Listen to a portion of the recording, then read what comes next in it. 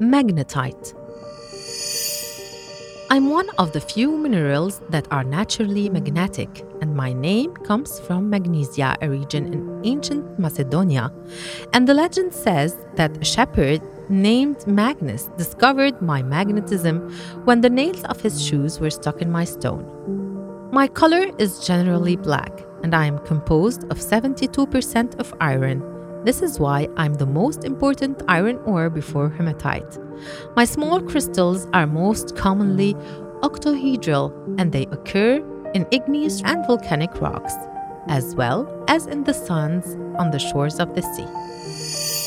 I was known since the first millennium BC, and Pliny the Elder described me first in 77 BC. Until the 18th century, the sailors used me because of my properties. They took my crystals on their ships to magnetize their compasses.